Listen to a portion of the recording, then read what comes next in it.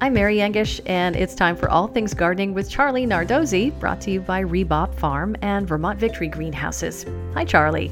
Good morning, Mary. Hey, welcome to March. Town Meeting Day is on Tuesday, and I understand that date on the calendar is when some folks in Vermont start their seeds indoors. Is that the right timing to do that, especially for plants like tomatoes? Actually, not much at all.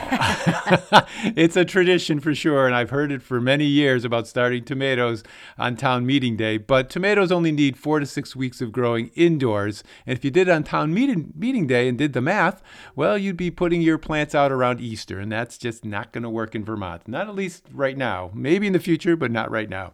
So let's talk about seed starting, especially seed starting with tomatoes.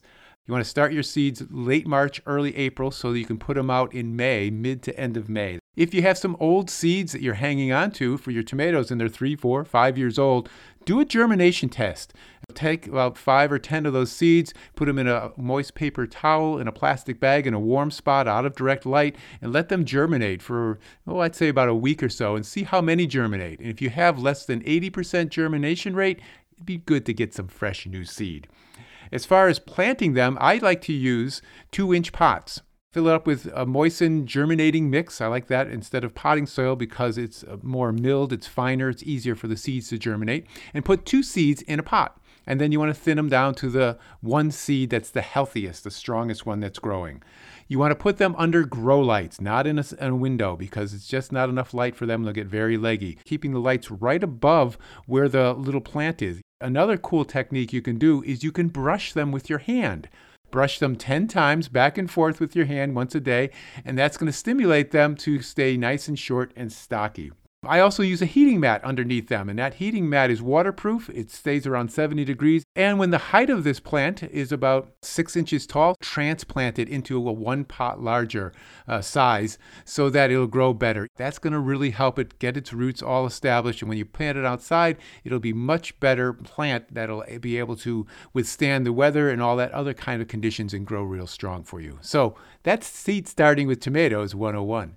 I remember that tip from last year, Charlie, about brushing the little baby seedlings to kind of stimulate the wind, right? Is that essentially what that's doing? Yeah, you're basically kind of mimicking that motion. Some people even put like a little fan on their plants and keep that air blowing back and forth. But I like just having that nice tactile experience of brushing a tomato. Yeah, so cool. Kyle in Andover, Vermont has this question for you, Charlie. He asks, I was recently given a clipping of a purple passion vine.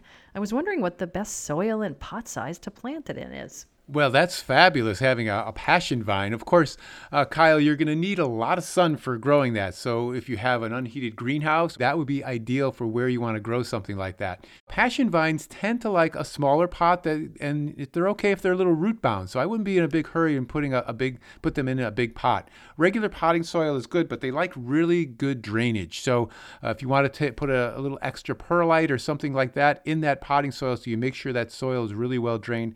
Once you get them growing with your cutting and they're doing really well this spring, once the weather gets warmer in the summer, try to move them outside. Give them a lot of sun, get them outside, put them on with a stake or a cage or something so they can climb. And hopefully by late summer, early fall, you'll get some beautiful purple passion flower vines. And we'd love your gardening questions. You can send them to us. Just visit vermontpublic.org, search All Things Gardening, and submit your question in the post.